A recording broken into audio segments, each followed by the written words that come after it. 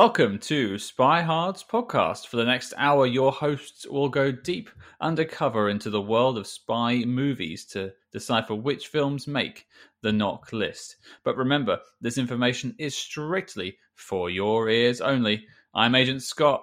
And I'm Cam, the provocateur. And Cam, what are we doing this week? We're hopping in our gyroplanes, or maybe it was a gyrocopter, I can't remember, and going back to 1935 to hang out with Alfred Hitchcock for the 39 Steps. We're going to have to be careful here because it's 1935, 39 steps. There's a lot of numbers involved. That's right, yeah, and we talked just a couple weeks ago about Matahari from 31. We're all about the 30s right now. I love it in black and white. That's right.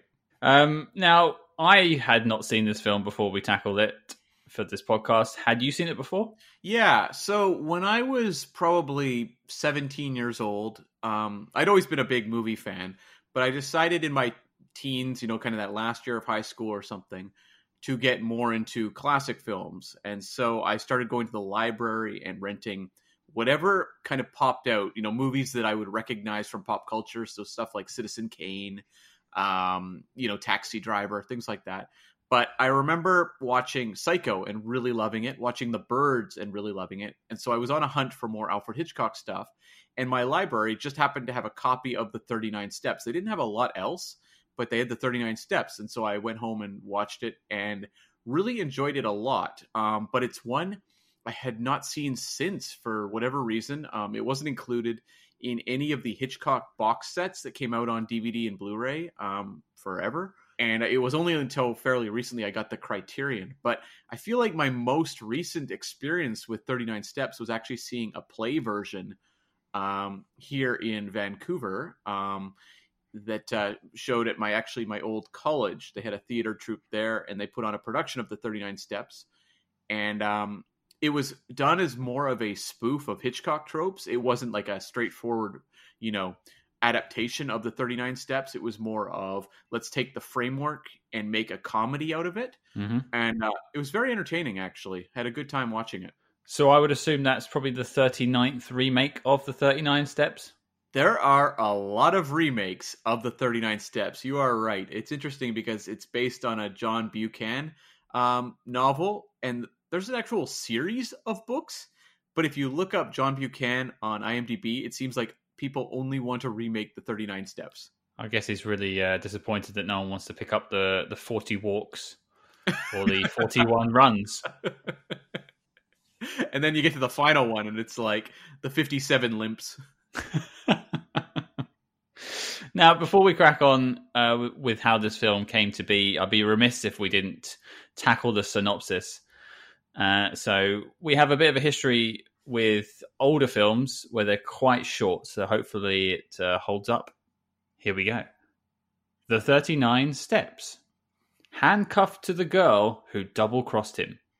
Richard Hannay stumbles upon a conspiracy that thrusts him into a hectic chase across the Scottish moors, a chase in which he is both the pursuer and the pursued, as well as into an unexpected romance with the cool Pamela. Oh, man. I feel like the whole chase part is pretty effective. And then you get to that awkward last sentence, and it really brought my grade down to a B-. Yeah, even I stumbled over that last sentence. It didn't feel like it flowed particularly well. No, it was kind of like an afterthought. It's like he kind of nailed it, or he or she, whoever wrote this, nailed it. And then was like, oh, crap, I forgot the romance with Pamela. Got to tack that on at the end there. So, very inelegant. I don't want to show my hand, but I think this film just sort of tacks the romance on with Pamela too. But hey-ho. So tell me, Cam, how did this film come to be? So this film was happening right around the time that Hitchcock was really kind of beginning to slowly make a real name for himself. He'd been pretty popular in Britain really since a movie he did called The Lodger, which was in the 1920s. It was a silent film with sort of a riff on Jack the Ripper. But the rest of the world hadn't really caught on to Hitchcock yet. And so he cranked out quite a few movies. Most notably, The Man Who Knew Too Much, which had come out in 1934, which was an espionage film. Peter Lorre plays like the villain in that one. And that film was a big hit in Britain. and got some exposure overseas. It wasn't quite yet the crossover hit that he wanted, but it was definitely kind of like that. It was that movie that was just prepared to tip him over into something. And so Hitchcock decided he wanted to make an adaptation of John Buchan's Richard Hannay series, but he wanted to do the second book, Green Mantle. And Green Mantle is another Richard Hannay story that involves a lot of European and Middle Eastern locales, and it was set during World War I and involved a German plot and an Islamic messiah. And Hitchcock had been a huge fan of the series when he was a teenager and wanted to make that second one, but felt it was just a little too expensive to tackle, so he went with the first one. I'm curious, Scott, if Green Mantle sounds like something that would interest you. No, I think I'd rather watch the 40 runs. Fair enough. And so, Hitchcock handed over the book of the 39 Steps to writer Charles Bennett. And he'd had a bit of a history with Charles Bennett. Charles Bennett wrote a play called Blackmail that Hitchcock turned into the 1929 film that's actually really good. It's worth checking out. Not one of the classic Hitchcocks, but a really good one. And so he really, I guess, vibed with Charles Bennett's writing and brought him in to actually write films for him. And so Charles Bennett wrote The Man Who Knew Too Much, and he would go on to write a lot of the other espionage films for Hitchcock, like Foreign Correspondent and Secret Agent. And so this was the two of them following up their success of The Man Who Knew Too Much. And a big part of what sold this movie for the studio was this was a British-produced film, but they were really looking at getting crossover appeal in the U.S. because Hitchcock, as I said, had been big in Britain, but not particularly big in the U.S. yet. And they looked at this film as being the one that would do it, the job. And so a lot of the decisions behind the scenes were focused on getting that appeal, especially when it came to casting. Robert Donat had recently had crossover success in America. He's born in Britain, but at this point he was shooting the Count of Monte Cristo film in America, and they looked at him as being someone they could easily sell as a movie star in America. And he would go on actually in 1940 to win the Oscar for Best Actor in Goodbye, Mr. Chips, where he plays, this beloved school teacher. And Goodbye, Mr. Chips is very much the movie that kind of spawned all the imitators like Dead Poets Society and the Emperor's Club and all those sorts of things, Mr. Holland's Opus. So Donat was really brought in because they thought he could be a U.S. movie star, as well as the role of Pamela. Now, they cast an actor named Jane Baxter, but they began to decide along the way that they wanted Pamela to be a bigger part of the story. And so they actually recast her with Madeleine Carroll, who definitely had some notability as well that they felt they could market in the U.S. Her profile was rising at the time. Now, this really didn't work out maybe quite as much as they thought. The movie was a hit overseas, but it wasn't like a massive, massive hit. It was very big in Britain, though. So the way the year kind of shook out was this movie had a budget of $78,000. And the best number I could find, and I have real questions about these numbers, because once again, when we're talking about 1935 box office, the charts and stats on this aren't necessarily the most reliable. I'm trying to think of a good metaphor, but I don't know, Scott, do you have a spy metaphor for unreliable information? How about questionable intel? Very good. I like it. So that tends to be the case when you're looking at box office of the 1930s. So the number I found was it grossed 700,000 US, which equals like 14 million or something, 13 million, adjusted for inflation. But that sounds so low. But then when you think about it, $78,000 investment making 700,000 US is pretty darn good, actually. That's a very good return on your investment. Well, it's tenfold, isn't it, basically? Yeah. Yeah. From what I read, this movie, in terms of North America, hit pretty big in New York and Boston and a couple other major cities, but it didn't have, throughout the US appeal. Like, it was very much tied to some of the major cities. So, The movie, though, was instrumental in getting the attention of mega producer David O. Selznick. A handful of years later, Selznick would be responsible for bringing Hitchcock over to the U.S. to do Rebecca around 1939.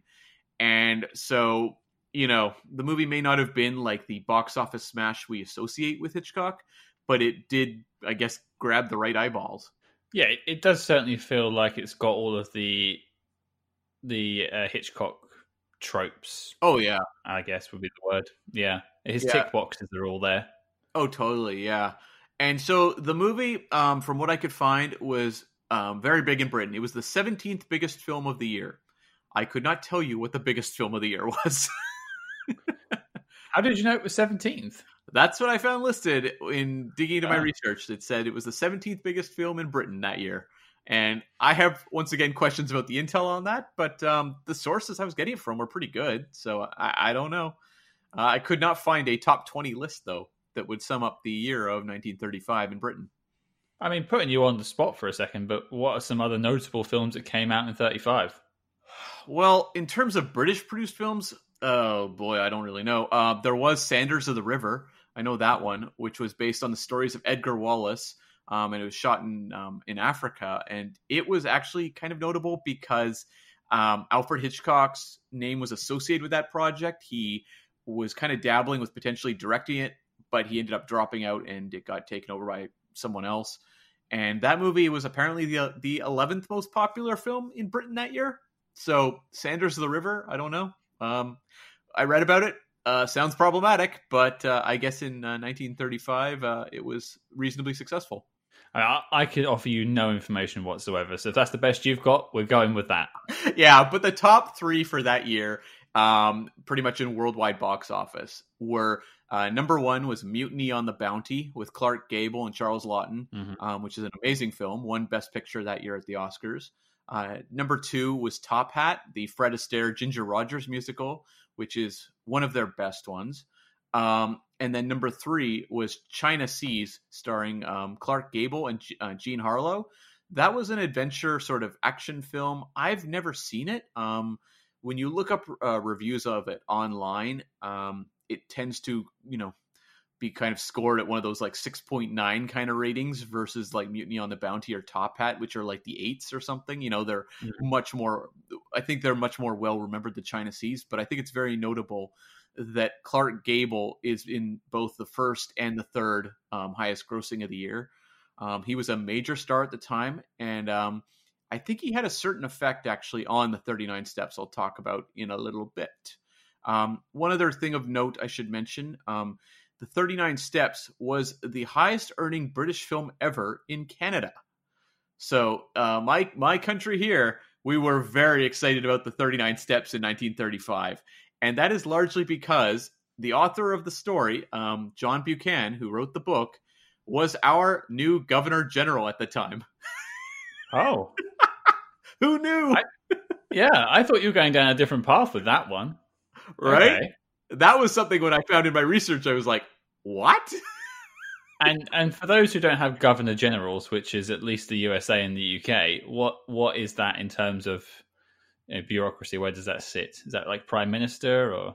So basically, the governor general title makes you the federal viceregal representative of the Canadian monarch. Basically, they preside over the Federal Executive Council. So there you have it. That is far more boring than I hoped for.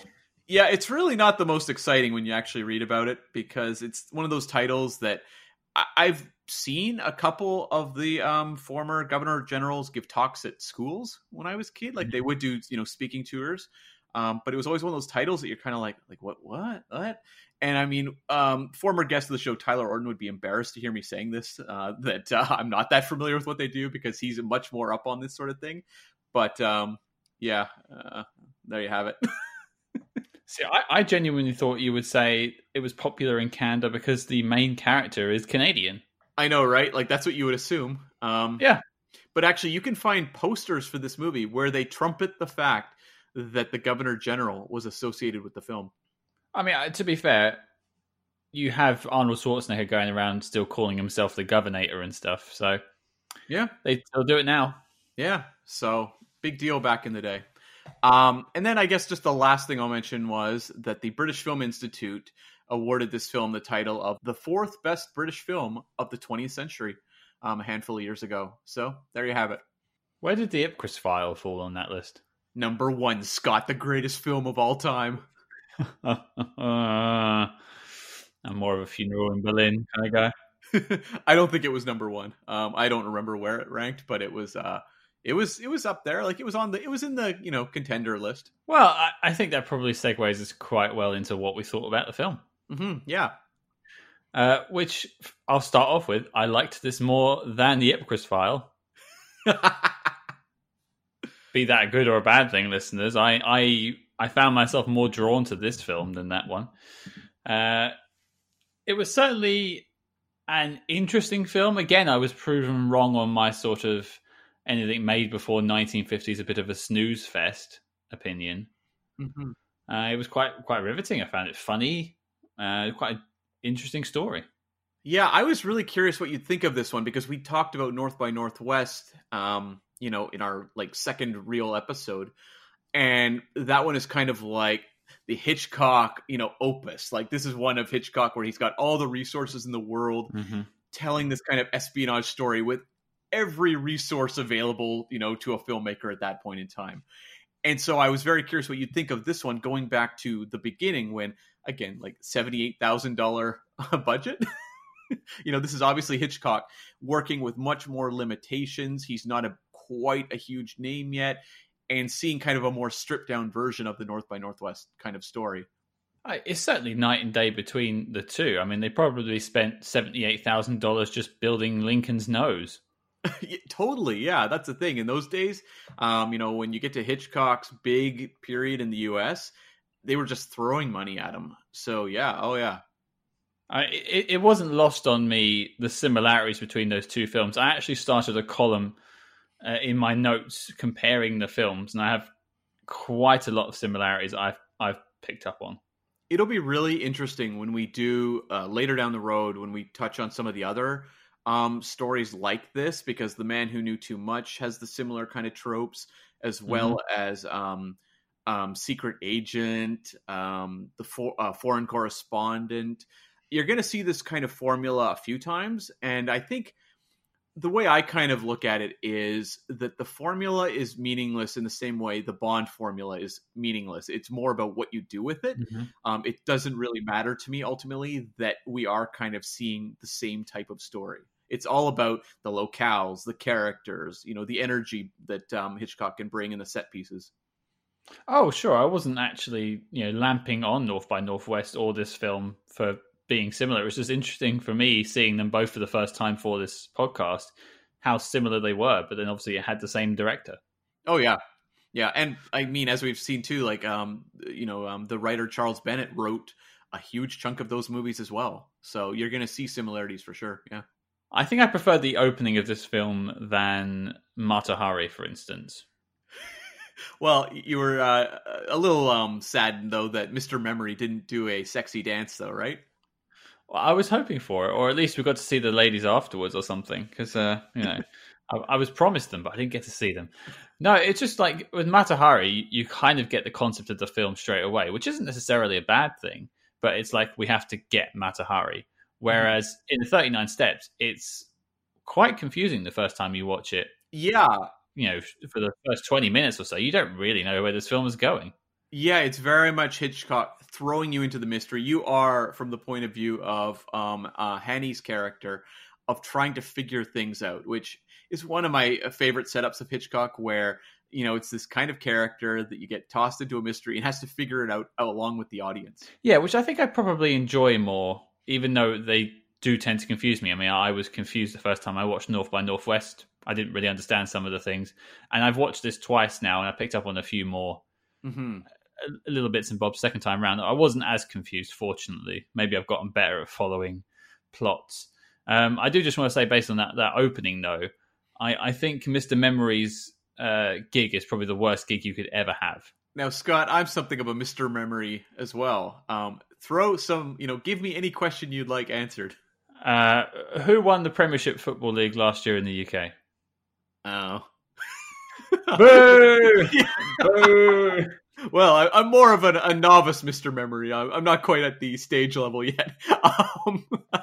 Let's just say my brain is not going to be donated to the British Museum. No, sir.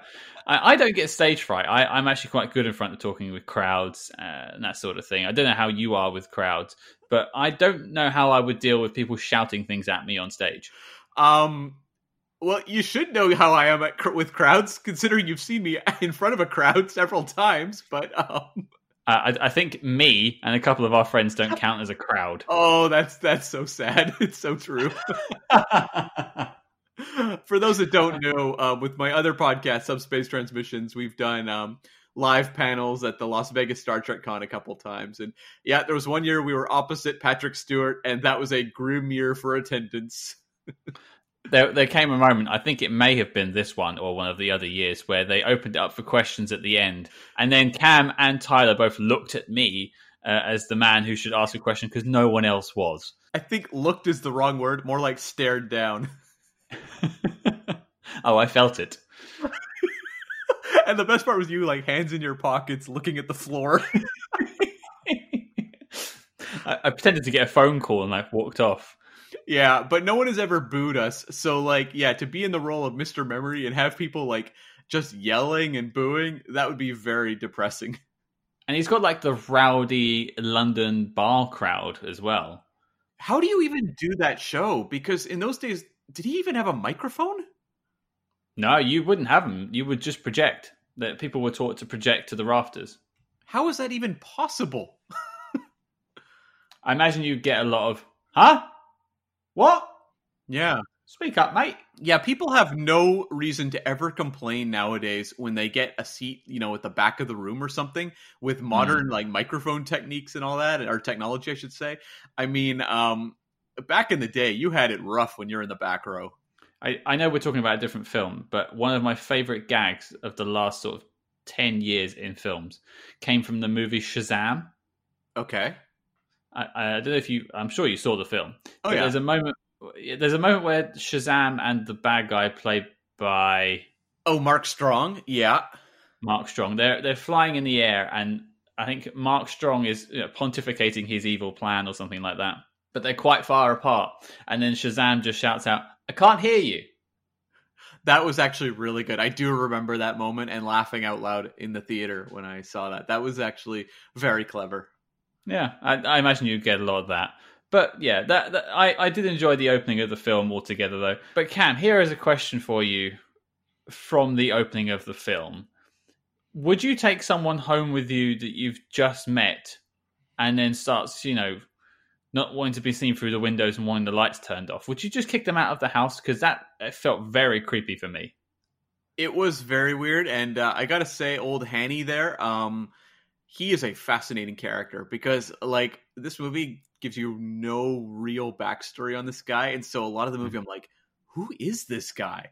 Because you're right, like, it is very strange. This woman, Annabella Smith, approaches him, or at least she claims that's her name, played by Lucy Mannheim, and basically is just like, can I come back to your place? And, there's been something of a mob, a gun has gone off during the Mr. Memory show, and so, there's been chaos, they've run out into the streets, and she just like, can I just come home with you? Which, it's not played as like a, like, ooh la la, of course. No. It's more just like matter of fact of like, yes, sure, no problem. Yeah, sure. Come on. Oh, do you want some dinner? What would you like? Do you want some herring? Sure. Here, have some fish. Like, it's so weird. The entire setup is just bizarre. Like, I've had some interesting experiences with people that I've met out and then gone home with in my days. After my panel. I took the other person watching home afterwards, yeah. But I don't think I've ever offered them fish. That I was making notes because there's a couple points where people are just like, you want some herring? And I'm like, is this a British thing? Like, is Scott making herring for everyone who comes to visit? Because, when I come to visit there, I don't really want herring handed to me. That's what we're going to do. We're going to eat herring, and I'm going to push you down the steps at the Royal Albert Hall. Yes. Well, you've got me at least at 50% of that. I'll take it. But in terms of like a hookup, I assume he thought he was going to get some. I would think so. And I mean, this is 1935, so we do have the production codes, the Hays Code in effect. So my guess is they would be wanting to minimize any sort of, sexual themes going on in that moment. But it does play kind of interesting. Yeah, I agree. But then you do get some very interesting sort of spy talk, or agent talk, I should say. Yeah, she doesn't like the word spy. She does not. So I guess we're agent hards for the rest of this podcast. But that's probably some of the more intriguing bit of the film. But then before you know it, she's got a knife in the back and sort of gyrating onto the bed next to him. Yeah, not gyrating in the right way, right? Well, not the way he wanted. Yeah. I gotta say, I love this Annabella Smith character.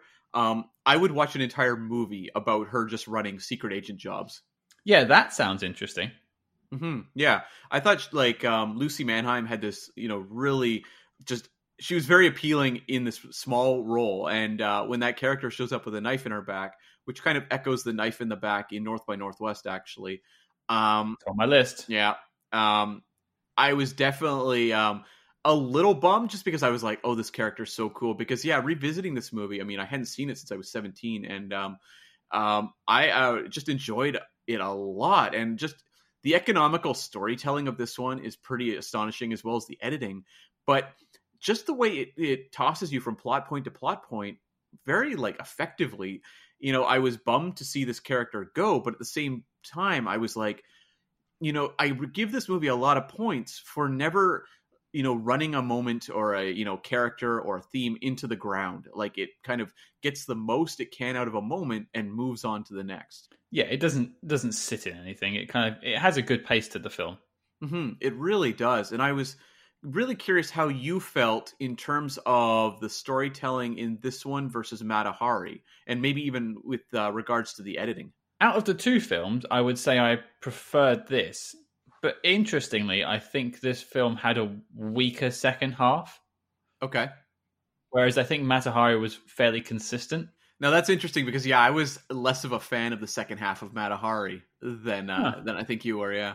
No, I tell you what I did complain about. I complained about the love story in Mata Hari. And I wanted to have more of the spy intrigue, or agent intrigue, I should say. Mm-hmm. Which I think that the love interest was more predominantly the second half. So that's probably where I'm getting this from. But yeah, I found this film, when they got a bit more lovey-dovey, basically after the scene in the sort of inn later on in the film, I felt like it kind of then took a downturn for me. Right. This is where I was referencing earlier the Clark Gable effect. Clark Gable's a huge star at this point in time. And the original book that this movie's based on, this is a very loose adaptation. And in the book, there's no Annabella and there's no Pamela. So this Pamela character is really interesting in the way that, she obviously plays a very prominent role in this story. And the entire time I'm watching this movie, I couldn't help but think of the Frank Capra film, It Happened One Night, which came out 1 year earlier in 1934 and starred Clark Gable and Claudette Colbert. And in that film, it's a sort of screwball romantic comedy, but he plays a reporter who gets paired off with this sort of spoiled heiress character who's run away from her family. And it is a road movie where these two characters squabble throughout and slowly fall in love and, basically travel throughout the U.S. And that movie was an enormous hit. That movie swept the Oscars. It took Best Actor, Actress, Director, Picture, probably writing as well.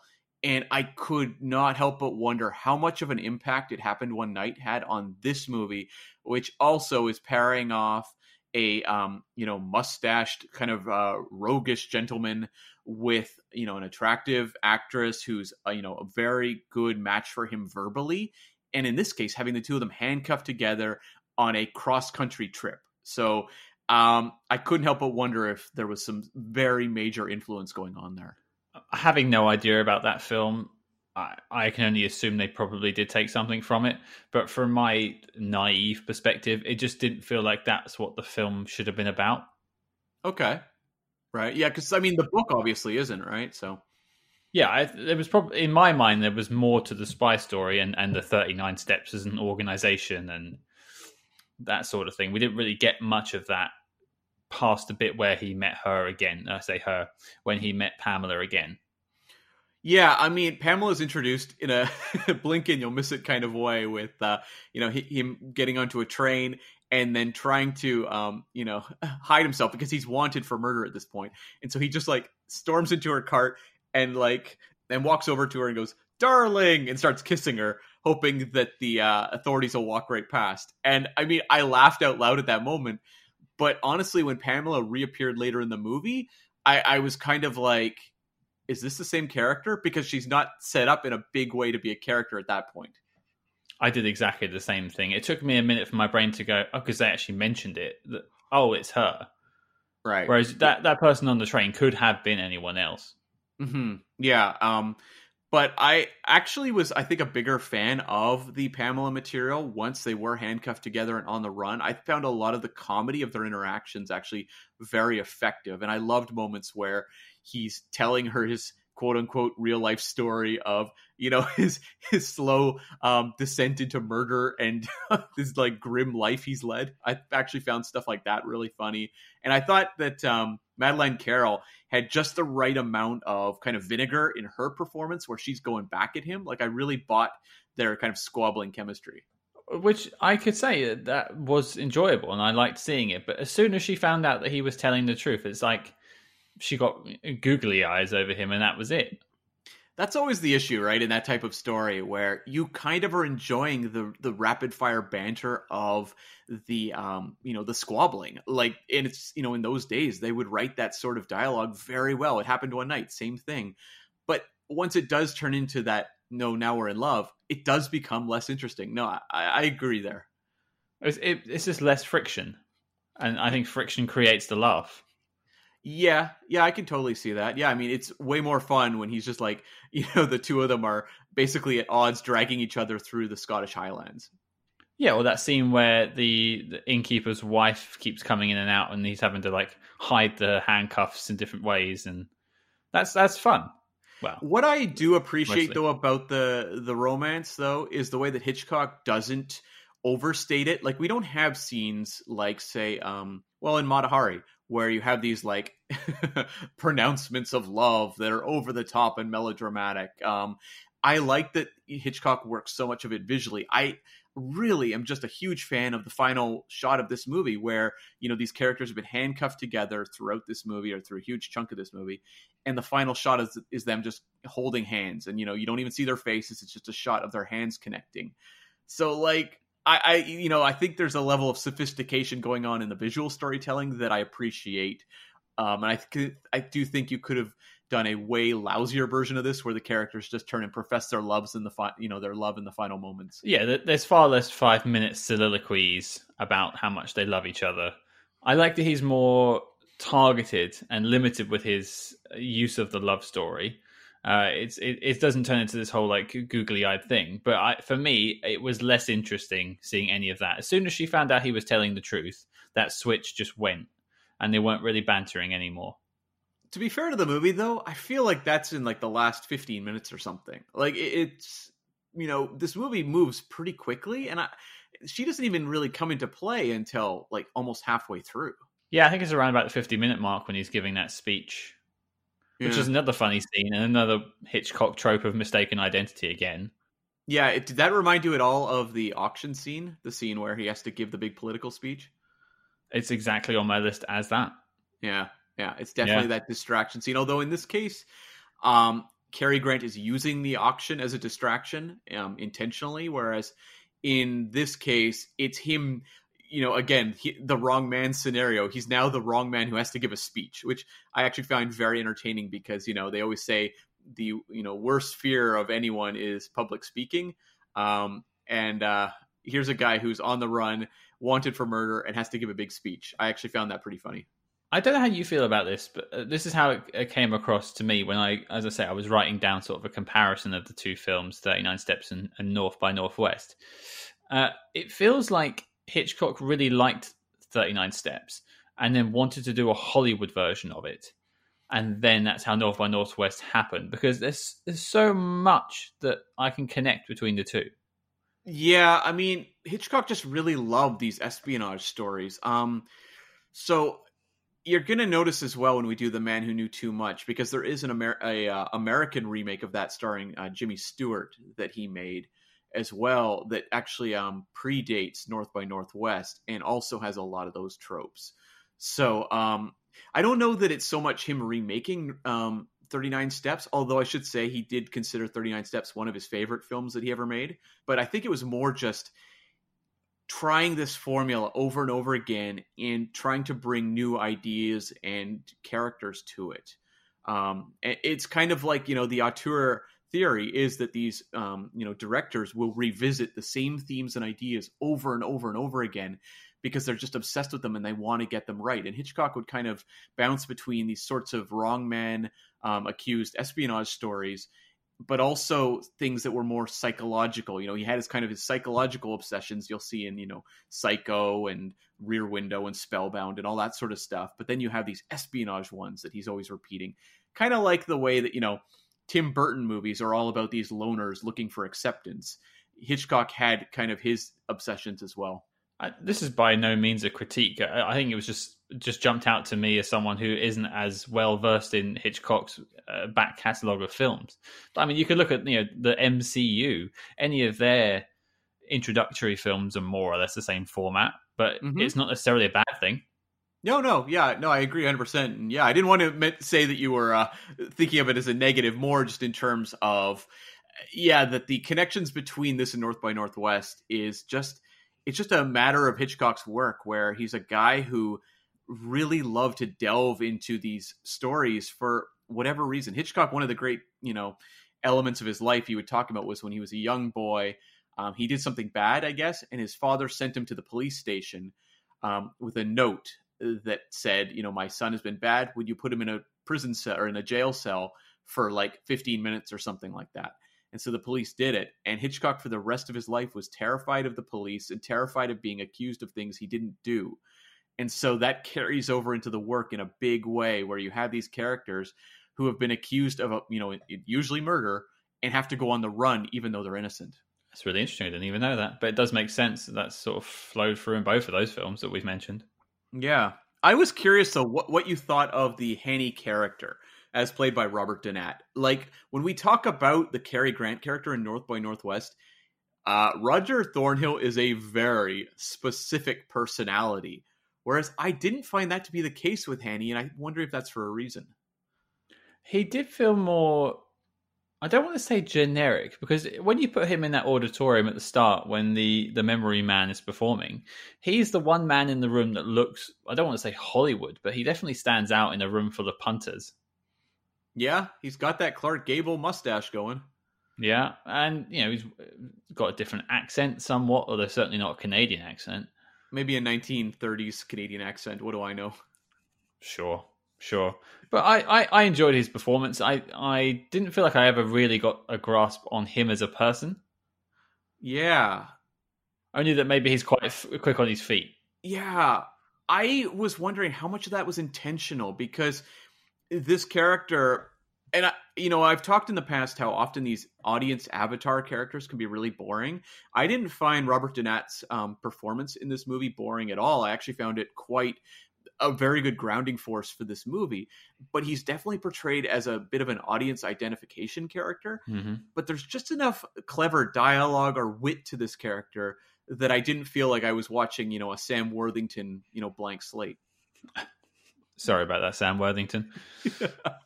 But what do we really know about this man? We know next to nothing. I was just racking my brain while you said that. I mean, obviously he's from Canada. He's here temporarily in the UK. I don't even know what his job is. Yeah. No, nothing. Whereas you compare him to sort of, I'll back to North by Northwest, I guess, but Roger Thornhill, for instance. In the first 10 minutes, you've seen him talking to his secretary, barking orders at her, doing plans with his mother to go out to the theatre. You've got all that sort of the character development of his job, and then he's abducted. you have a lot of a grounding for that guy, and I don't think he's as approachable as Robert Donat as the character of Hannay. Yeah, it's true. Like Roger Thornhill feels like Hitchcock taking the concept, this kind of bare bones man on the run concept, but like locking in a very, I mean, let's just say it. Roger Thornhill is a weird dude. It's like taking a weird, very comic figure and making him the center of the movie versus here where Robert Donat's character, Hannay, is not really a, wacky, fun character. He has sharp comedic dialogue, but he's not a wacky comedy character at all. No, he's not his, he hasn't got his slapstick scenes like Roger does when, say, he's drunk in the police station or something like that. I would say there's more of a grounded realism to this movie. And when I say grounded realism, we have to also acknowledge we're talking about Alfred Hitchcock, whose movies, didn't really embrace realism. I think for good reasons. I think they're better because of that. But the character feels grounded in a real way where he is reacting much more in ways that I think the average person would try to. Like Roger Thornhill, I don't know that a lot of people would do the same things as Roger Thornhill, whereas I feel like Hannay does things that people might do. Very, people who are resourceful and have some tact about them. Well, I'm just going to say I don't intend to jump out of any moving trains anytime soon. How about you? Oh, I've done it so many times, Scott. It's old hat at this point. You are a man on the run. There's no stopping you, Cam. That's right. Yeah, overall, I feel like you could actually approach the character of Hannay a bit more than anything else that I've seen from Hitchcock. But then you also lose that quirkiness that I enjoyed. Mm-hmm. He was, as I compared him to before, he's obviously quite quick on his feet. He's able to deduce things quite well. But I don't know, he wasn't as enjoyable, and I haven't been left with as many memorable moments as perhaps I was with North by Northwest. I feel like I'm more sympathetic, though, to Hannay than I am to Thornhill. Because Hannay, he doesn't come across as a guy who's kind of making light of events or commenting on them as they're happening. Mm-hmm. When you have Hannay, showing up at that farmer's house and just desperate for help, I buy more of the desperation of this character, which, North by Northwest isn't really trying to do that. It's more of a comedic, lighthearted film. Whereas I feel like with this one, I'm more drawn in by the plight that Hannay is in. It does seem like desperate times, especially the bit where you mentioned with the farmhouse in the moors in Scotland. Mm-hmm. He's literally up against it by this point. His only port of call is to, rock up to a farmer's house and basically plead to have a bed for the night just to get away from the cops. Whereas I don't think Thornhill ever really encounters anything that bad. No. So yeah, I think I'd say Hitchcock does have a lot more grounding in this film than North by Northwest, which I appreciate. What did you think of that whole sequence with the farmer and his wife? I felt he did a lot, and by he I mean Hitchcock, I should say, with basically nothing. Mm-hmm.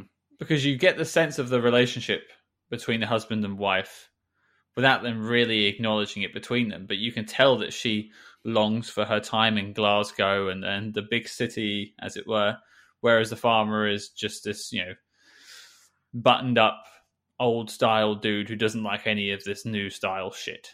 I felt so bad for this woman. Margaret is the character's name, although in the credits she's just listed as Crofter's wife. This poor woman. My God.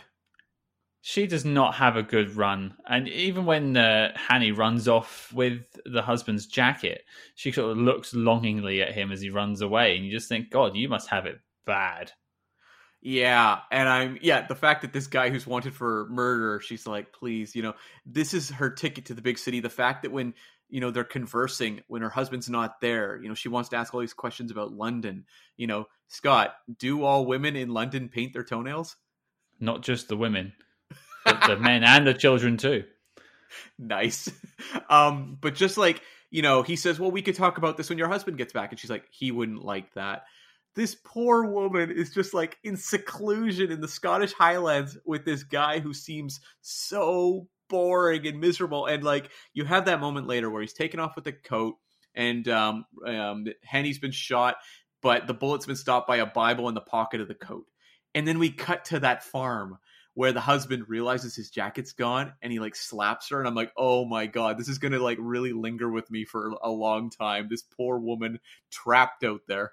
Well, you just think this guy who stopped by, who's been set on this plot of intrigue by nothing that he chose, has now adversely affected the life of some couple living in the moors of Scotland. Yeah. She's going to have it even worse now, and you don't even get any follow-up or anything to feel good about it. So yeah, you do have this sort of sense of sadness about that couple. Well, the wife, I should say. My hope is that she hops a truck to like London at some point. Sort of whips off her hat, throws it away, takes off her apron, and then runs away. Yeah, did you pick up on a significant age difference between the two? Because when Henny gets there, he meets the wife, he says to the farmer's daughter, and he goes, wife. And in my mind, I'm like, I didn't really notice that drastic an age difference between these two. Oh, I did. I actually got it. I knew exactly what they were aiming at with that. But I also noticed that they really played up the makeup on the crofter, John Laurie, who we're referring to as the farmer, but the crofter is the correct one. But it seems like he's got sort of like darkened lines with the makeup on his face to make him look older. Yeah. And sort of more buttoned up, as I said. I think the problem for me is always that I feel like everyone in a movie in the 1930s or 20s looks like they're pushing 50. I can kind of see that. I mean, you think about the age of Cary Grant playing Roger Thornhill, and there was a big difference there. Yeah, well, he was in his 50s.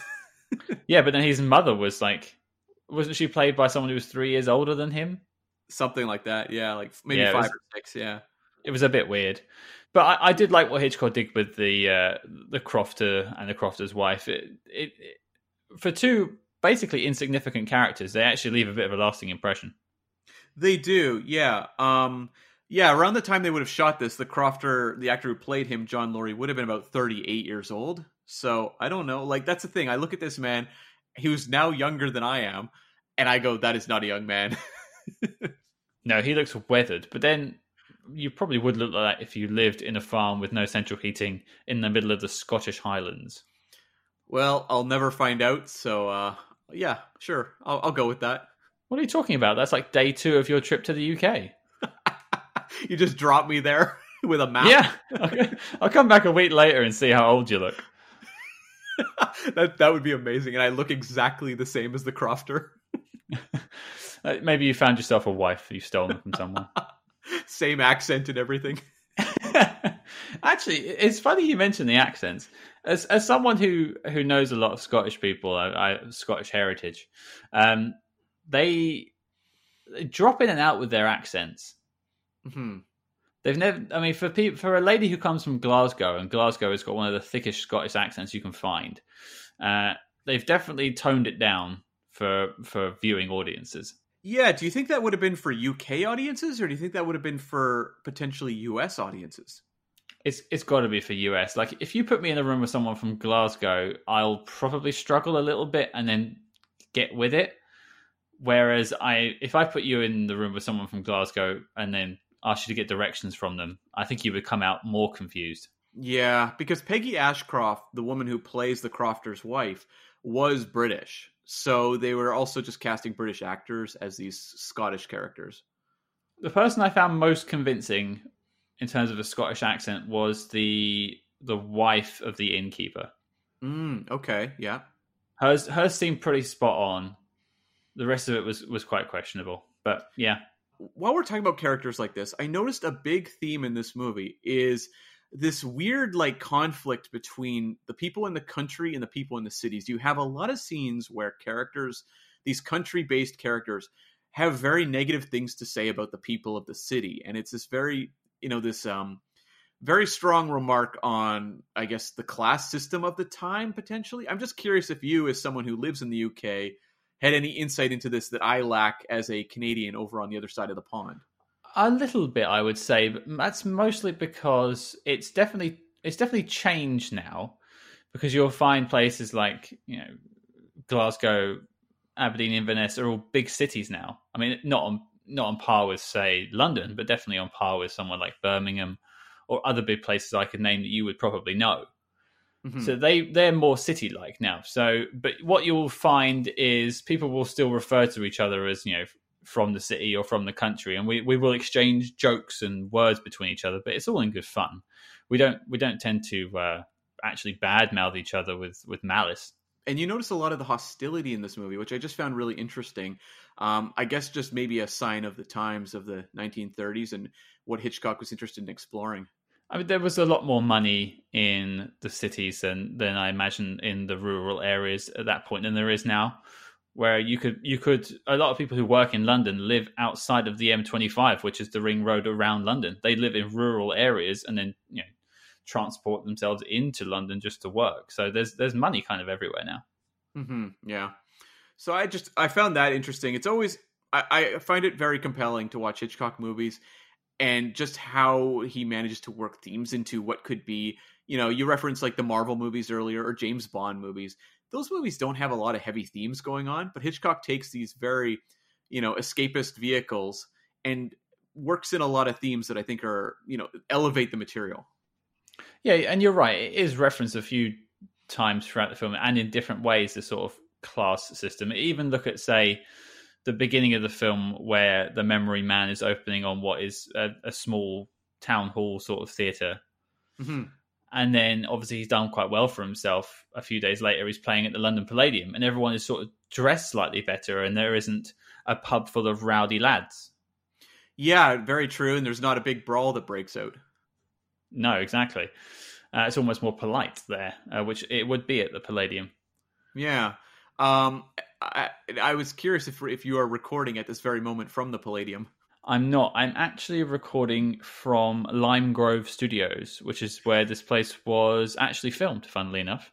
Oh, nice. Very nice. And a little factoid for everyone, Harry Palmer's house is right round the corner. Oh my God. It's like the magical land that I just have to visit. You have to, I don't know, but I have to imagine that Ipcress File was filmed at Lime Grove Studios as well. Yeah, I don't remember. I'm sure we probably looked that up at the time, but I can't remember. I was curious, though, what you thought of, I guess you could say, the villain of this movie, Professor Jordan, played by Godfrey Turrell, who shows up in this movie and has a reveal that reminded me a lot of a movie we talked about recently. Oh, I'm very glad you mentioned that, because I wrote that down too.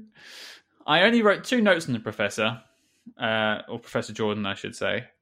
One is that he is mysterious because he really doesn't give much away. You don't actually find out any of the 39-step plan from him. You actually find it out from the memory man. And then there's the finger reveal. Yeah. Now, when we spoke about this particular film, we noted that it had taken some things from a previous story. Do you think they took the finger reveal from this story too? Oh, yeah. So A Cloak and Dagger you're talking about, and that was inspired by the book, I think The Window, or I can't remember what the name of the book was, but there was a movie called The Window that was based on that story that Cloak and Dagger had to credit. I don't know, because Cloak and Dagger had such a heavy level of Hitchcock references in it that it would not shock me if this was a Hitchcock reference in Cloak and Dagger, where the woman pulls off the glove and is missing 2 fingers. Although, to draw a parallel, when that was revealed in Cloak and Dagger, I freaked out because I didn't see it coming. And I actually didn't see it coming in this film either. So apparently I'm blind to fingers. You would have fallen for old Professor Jordan's schemes. Yeah, all you had to do was put a glove on. I would have been well in. Probably would have ended up shooting myself. I thought this character of the villain, I mean, I can appreciate this movie is not that interested in obsessing over the villains the way that some other movies are. So they're more just elements of the plot. But I thought that Professor Jordan was suitably like warm and inviting. Like, he's someone who I believe would con me in the same way that Old Couple would have conned me in Cloak and Dagger. If Hanny hadn't have known about the finger, I'm fairly certain that Professor Jordan would have just played him along until they shot him. Oh, totally. Like, he would have been successful. It's all because of that finger information passed on by Annabella Smith. But then there's also the, again, similarity between this and the character in North by Northwest, who I can't remember the name of, but the bad guy in that. Mm-hmm. Where he's more just sort of a guy trying to do a job. Yeah, he's very lackadaisical about being a criminal. Like, he's not someone who's like, he's not a Bond villain. He is not Dr. No. No or Goldfinger. Well, the one thing he has over the guy from North by Northwest is that he does actually shoot someone. Mm-hmm. Yep, that's true. Yeah, Mr. Memory there at the finale. I loved the whole setup of that finale. I liked that the movie's bookended with these two sequences in theaters with Mr. Memory, and the fact that Mr. Memory all along has been an accomplice in this scheme to pass information about, I guess, airplane technology to the enemy states or whatever. We never find out who this information's going to. I'm going to guess the Germans. This is 1935, right? Yeah, so that would make sense. They never specify, but that would be the guess. But yeah, so Mr. Memory, all along, this character you thought was just kind of a fun, gimmicky character at the start of the movie, is the key to the entire story in the 39 Steps. That calls back to what I said earlier when I was sort of talking about my thoughts on 1930s, 40s films, where I didn't think they had the complex stories that would have a character that is briefly there at the beginning appear at the end and it all tie together. And so that bit blew me away, because I actually just wrote off the Memory Man as just a gimmick to get Hannah in the theater to meet Annabelle Smith. Yeah, like the fact that this movie that's made, 85 years ago, wow, completely fools me, is really impressive. Like, I'd seen this movie, as I said, when I was like 17, but I did not remember a whole lot other than just kind of the basic premise of this guy and this woman on the run, handcuffed together. But rewatching it, I was fooled all over again, because it just never occurred to me. It's like we're trained now to almost look to older movies to expect kind of what's in front of us, where you do have, the Jordan character. Oh, he's the villain. Okay, I get this. I can go along with this. Mm-hmm. And a lot of movies of that era, that would be the case. The lesser movies. But I think Hitchcock is so clever and ahead of his time that, you see it in the film craft, in like the cinematography of this movie. There's beautiful shots. The editing is fantastic and, really economical and fast paced. But you have this reveal of, Mr. Memory that I never saw coming, and it completely works. Did you get the whistling cue? No, I didn't actually. And I don't think you're supposed to. I don't think you're supposed to remember it from the start of the movie so that you have that aha moment when it appears at the end. Yeah, I wasn't going to make something up and say I got it. I didn't even remember the music cue. And then I just thought he was whistling an annoying song. And then, bang, it all hits you at the end. You're like, oh, wow. Yeah. And I love the psychology, too, of the Memory character, who can't hide the fact that he's involved in this scheme. Like, he has this, compulsive disorder where when you ask him what the 39 steps are, he can't be like, I don't know. It's like, I don't know if it's based in pride or just a complete inability to hide the fact that he knows something. I think it's more of a case of he has to espouse his information, otherwise it will haunt him or something like that. I didn't really understand that bit. I think it's based in psychology. I think this guy the abilities he has are not normal. Like, to be able to memorize, all of these facts to the level he has it, I think there's something to his psychology that requires him to spew this information out. So I think even if he doesn't want to give this information, he has to. That would make sense. And also why he actually blurted out in a crowd of people. Yeah, no kidding. I think you're right, though, when you say it's more to do with Alfred Hitchcock's abilities and him being ahead of his time for him to craft a story this way. And it makes you think, if he was cracking out films today, what would he be making? I don't think this would be a great time to be Alfred Hitchcock nowadays. It would be really, I think, a bummer. I think at best you hope that he is in that Chris Nolan camp where he's successful enough that he's able to make his own projects, the way he wants to make them. But nowadays, it seems like if you're a director of note, they're just like, okay, what superhero franchise are you going to do? What Star Wars movie are you going to sign on for? Can you imagine an MCU movie directed by Alfred Hitchcock? Well, we can run with this one for a second. I'm trying to think of what kind of character would grab him, because we think of his themes. He likes to deal with human psychology. He likes to deal with people on the run. I would say ordinary people. I don't think he's really into the superhero type of characters. I'm not really sure. Like, I could see him maybe doing something with like a Hawkeye movie where Hawkeye is like falsely accused of something. Like, I feel like it would be a stripped down character. It's not going to be, Captain America or Iron Man. I think he would also have a lot of fun with the Black Widow character. If we're sticking in Marvel, I think they're probably the best choices. He's definitely not a Moon Knight kind of guy. No. Although I would love to see an Alfred Hitchcock Moon Knight movie. That's a combination I never thought I'd hear. Yeah. But then you think he would also be very well suited to something like Batman. Yeah, I agree. But I wonder how much interest he would have in Batman, in terms of all the gimmicks and the Batmobile and all that stuff. I feel like he would want to keep it fairly stripped down. Which is basically what Christopher Nolan tried to do. Yeah. Although there was a version of Batman Begins before Christopher Nolan jumped on with Darren Aronofsky, who did, Requiem for a Dream and Black Swan. Mm-hmm. He was developing where it was like real stripped down, where like Batman was just kind of this crazy guy who had like a, like some sort of car, and he had a mechanic build him like a Batmobile. He was not like the billionaire Bruce Wayne with all the gimmicks. It was just kind of like a crazed vigilante. I would have said I'd be interested to see what the new Batman they're making would come out with, but even that Batmobile looks quite souped up. It does, yeah. But anyway, yeah, we're way off topic. We're even off century. Well, it's tied to the idea of, what does an Alfred Hitchcock do nowadays? It's an excellent question. I just hope he'd have some freedom to do whatever he wants. You just have to worry about like what films he does for them. If you go by the old rule of one for them, one for me. Yeah, I wouldn't want to see him do a Thor film. Oh God, no. Even the comedy ones, I just wouldn't want to see it. Yeah.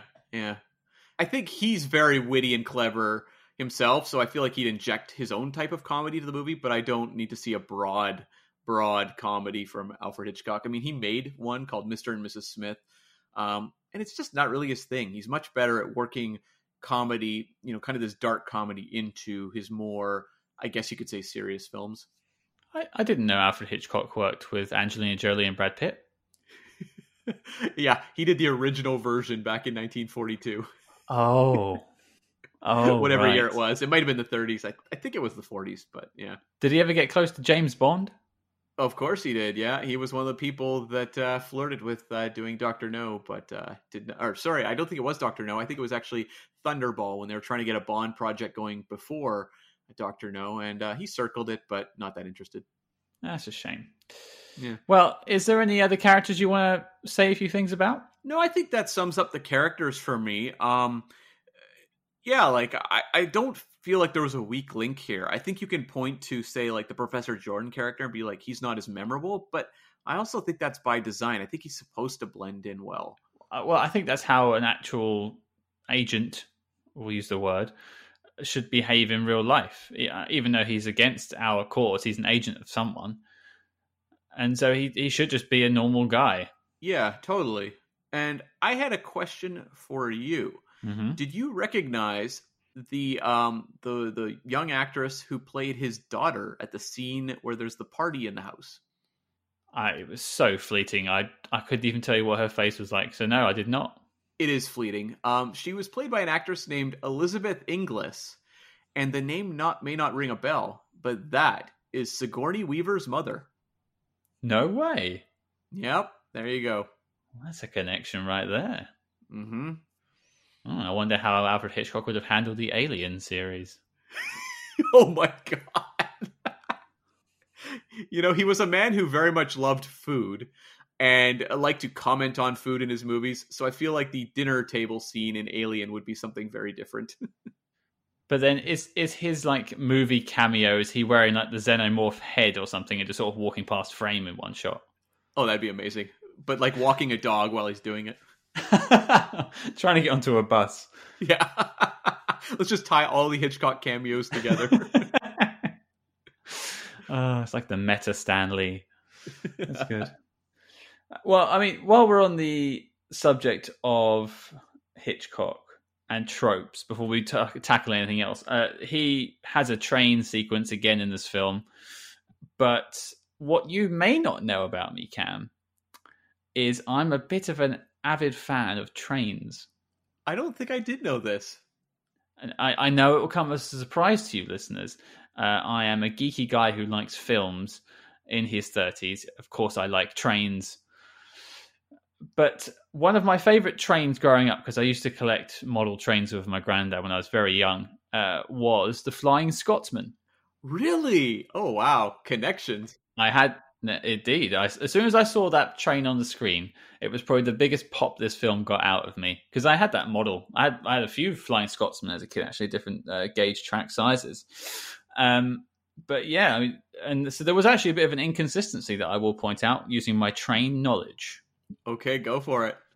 Okay, so the Flying Scotsman went from London to Edinburgh.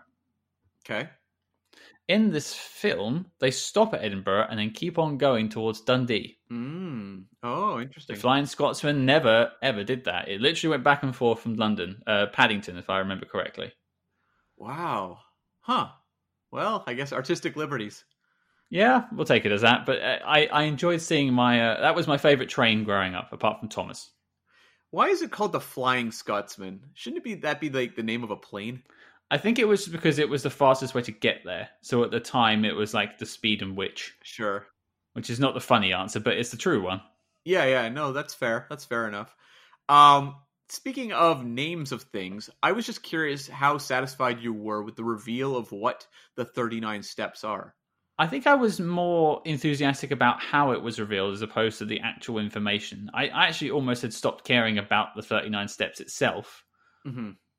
Or what it meant, and more just wanted to stop it being passed on. Right. Well, so when you find out that Mr. Memory is the holder of the information, that was, I quite enjoyed that revelation. It's interesting because I think that's one of Hitchcock's strengths is he doesn't dangle mysteries in front of you to an obsessive degree. Like the movie never hinges on what the mystery is, which I appreciate because I think some storytellers put too much emphasis on the mystery. And he definitely was playing fast and loose with the source material because in the actual book, the 39 steps are actual literal steps. And the name of the evil spy organization is Blackstone. So it's not, the group was not called the 39 steps in the book. And they actually toyed when they were developing this film with making the 39 steps inside Big Ben.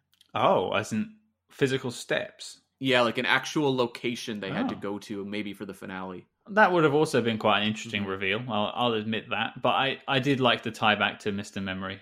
Yeah, I think that works the best. It bookends the movie and it makes it feel... I mean, at 86 minutes long, it feels like this very, as I've said before, economical, tight package of a movie that it's, so many movies we'll talk about, believe me, there's some Hitchcocks coming up. They're not all masterworks. There's a couple that I can't wait for us to cover because, I mean, let's just say they are not fleet of foot. As in they're a bit slow? Oh, yeah. Oh, yeah. There's a couple that are going to be a bit of a struggle. And I'm just genuinely interested in revisiting them because of the discussion we can have about them in contrast to Hitchcock's other espionage films. I mean, sure, the two that you've introduced me to so far have been hits in my book. So yeah, I'm looking forward to tackling some of his lesser work. Yeah, and I'm actually also interested in visiting some of the other remakes of the 39 Steps. There's like at least one notable one from the 50s we'll probably do on this podcast. I don't know about the others. The others feel like kind of real obscure, like out of print kind of things. But I'd like to do at least one other and see how it measures up to this source material. No, I think we're going to do them all. Even the one you went to go see live. Did you know there was a TV series called Hanny that ran from 88 to 89 starring Richard Powell? And it was actually him reprising his role. He was in a remake of the 39 Steps in 1978, but this show ran for one season and it was all about the character Hanny from this movie. What was it? Like his life after finding out about the steps? I don't know. I read the synopsis on IMDb and I'm like, what the hell is this? I thought it was actually maybe some sort of mistake that I was somehow stumbling across the wrong show, but it is based on John Buchanan's novels. So, I mean, the fact there's 5 novels, well, maybe the material on this show just isn't covered in that one book. Well, there you have it, folks. Hanny Hard's coming to you soon. Hell yeah. I did have a question for you before we wrap up, Cam. Mm. Not even Mr. Memory could tackle it. Are you ready? I'm ready. What does cause Pip in Poultry? I don't even understand the question. Okay, so a little bit of background for you. At the beginning of the film, when Mr. Memory is taking questions from the crowd, an old boy shouts out something and is told off by his wife. He then tries to shout out 2 more times to get his question answered. Yeah, I remember that scene. Yeah, and that's the question. What causes Pip in poultry? Exactly. What is Pip?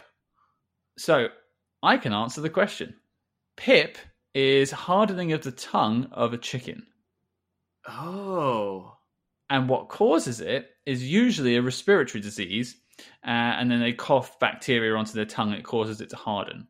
Well then, you're the real Mr. Memory. You're dropping like flying Scotsman references, Pip on chicken tongue references. I mean, come on, get this guy a stage, people. I'm just waiting for someone to ask me the question. Yeah, no kidding. That's like those 2 questions are the only ones you can answer. You're like putting plants in the audience. Yeah. So, and we're done, folks. Play me out. Thanks. And you're staring me down to ask the question, and I'm not doing anything. I'm just like staring at the ground. Yeah, it all connects. Right. I think that leads us beautifully on to the question.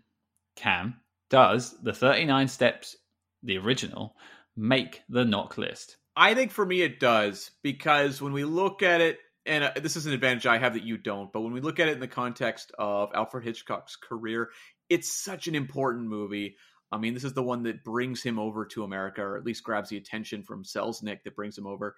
It is technically, I think, just astonishing. A lot of these movies from the 30s don't necessarily hold up when you watch them now in terms of their film craft. I think this one still holds up beautifully. There's shots in it that are beautiful, like the one of them underneath the waterfall, for example. But just as an adventure story, this movie had me gripped from beginning to end. The comedy worked still very well, I thought. There was, the odd joke you're kind of like, I don't understand what they mean. But overall, it had those high spirits. And just as an espionage story, I enjoyed the hell out of it. That is very interesting. I did not think you would go down the yes route so passionately. I do think this is like one of the really, really good to great early Hitchcocks. Especially like that period, it's really rough and tumble, where you've got stuff that's like really bad, like Number 17, for example. But like this is to me like a home run for him, one of his earliest home runs. I suppose I'm not trying to cast doubt on the film itself. I just didn't expect you to sort of offer yourself up a yes as easy. I thought it might be a bit more of a deliberation. No, not with this one, no. There's others I'll struggle more with when it comes to Hitchcock. Well, I was going to go down the yes route even before we discussed it today. I was quite set on it because I really did enjoy this film. And it, again, is another 1930s film that I would actually go back and rewatch. It's really interesting to me how accessible this movie is, because when I was watching this when I was 17, I didn't have the vocabulary necessarily to engage with movies of this era. And so there's a lot of movies you could have shown me from the 30s, 40s that would have left me kind of scratching my head as a teenager. But this one was so accessible that I think it shows just how well it's aged and how appealing it still is. I think, there's a lot of movies we'll tackle that are older that feel dated and kind of creaky. Whereas I feel like this one, you can say, well, it doesn't have the set pieces we would see in maybe another movie like this nowadays. But in terms of its energy and its skill and the characters, I think it holds up incredibly well. Yeah, we didn't really talk about the cinematography in this film, but there's some really fantastic shots. The one that stands out to me was when they're in the taxi cab going to the fake police station after they get handcuffed together. And it kind of pulls out of the passenger side window around to the back of the car as it's driving off. Yeah. And that's a shot you could do now. Oh, yeah. And let's just give some credit to Bernard Knowles was the name of the cinematographer. Doesn't really look like he worked with Hitchcock again, but I mean, what a beautiful looking movie. Yeah, those shots of the moors and everything. You'd love to see it in color. Yeah. Although I will say the black and white film cinematography looks really beautiful. Like On my Criterion Blu-ray, it was very sharp looking. Yeah, I had heard there were some dodgy copies of this film out there. You can actually watch it on YouTube now for free. Yeah, there's a lot because it's one of those movies that fell into a weird copyright issue where a lot of these kind of lesser companies would just snap it up and then put it out on cheap DVDs. That makes sense. And then it was like a copy of a copy of a copy sort of thing. Exactly, one where there's a lot of popping and hissing. That's why I didn't really own it until Criterion put it out. Right, and if it's going to be on Blu-ray, it's going to be a good transfer. Yeah, exactly. Criterion puts a lot of care into their transfers. I'd like to potentially buy the Man Who Knew Too Much 1934 version on Criterion as well. Well, I'm sure we'll cover it someday, so that might be the push for you to buy it. Yeah, might do. Right, well, it sounds like it's a yes from you and a yes from me. Yeah, we've got 2 Hitchcocks in the knock canon now. Very interesting. I just can't wait to get into some of the ones that I don't want to say they're bad, but just are the ones that are maybe more polarizing. Yeah, I would like to see a film that isn't as well regarded as this. Even when I mentioned this film to my better half, she turned around and goes, "Oh, that's a classic." So I think it's even on her knock list. Yeah. Perfect. But yeah, so there you go. That's 2 yeses, and therefore the 39 Steps is on the knock list. And of course, you can find the knock list at letterboxd.com/spyhards, where you can see all the films we've covered so far and some of the ones that are coming up. That's right. Support for Spyhards is brought to you by Manscaped. When it comes to below-the-waist grooming, nobody does it better. Manscaped's tech masterminds provide the most efficient tools an aspiring spy could hope for when it comes to prepping the family jewels. So, Scott, what do you do to look after your double O's? Well, Cam, as you know, we work on Her Majesty's Secret Service, and that means sometimes we need to improvise. I've had to rely on all kinds of unreliable methods, including beard trimmers and even razor blades. And let's just say a couple of times my 007 almost became a 006. Put down the gold-cutting laser, Scott. Because as Q once said, never let them see you bleed and always have a Manscaped strategy. Well, Manscaped delivers on both fronts, thanks to their new and improved Lawnmower 3.0. This state-of-the-art electric hair trimmer features a cutting-edge ceramic blade, a 90-minute battery, and the company's pioneered advanced skin-safe technology. Agents can trust their safety will be guaranteed when it comes to field work. Plus, this technology is waterproof and features an illuminating LED light for close-up precision. Even if you're swimming with sharks, you'll be able to keep the British end up. And this trimmer's high-speed 70,000 RPM motor will never compromise your stealth mode thanks to Manscaped's Quiet Stroke technology. These guys understand the demands of the lifestyle and are even throwing in a USB-powered charging stand as well. Spies do tend to live out of a suitcase after all. Don't I know it? Experience it firsthand yourself. Get 20% off and free shipping with the code SPYHARDS, that's SPYHARDS, at manscaped.com. We officially grant you all a license to trim. Your Thunderballs will thank you. Now, Cam, what are we looking at next week? We are going to 2007 to tackle the 3rd Jason Bourne film, The Bourne Ultimatum. Indeed we do, and I think we have some very, very special agents dropping in from the ceiling. The lads over from the Impodible podcast will be joining us for that one. Awesome. So, folks, your mission, should you choose to accept it, is to watch The Bourne Ultimatum before next week's episode. And don't forget to follow us discreetly, of course, at SPYHARDS, that's SPYHARDS on Facebook, Twitter, and Instagram. But until next week, listeners, good luck among the shadows.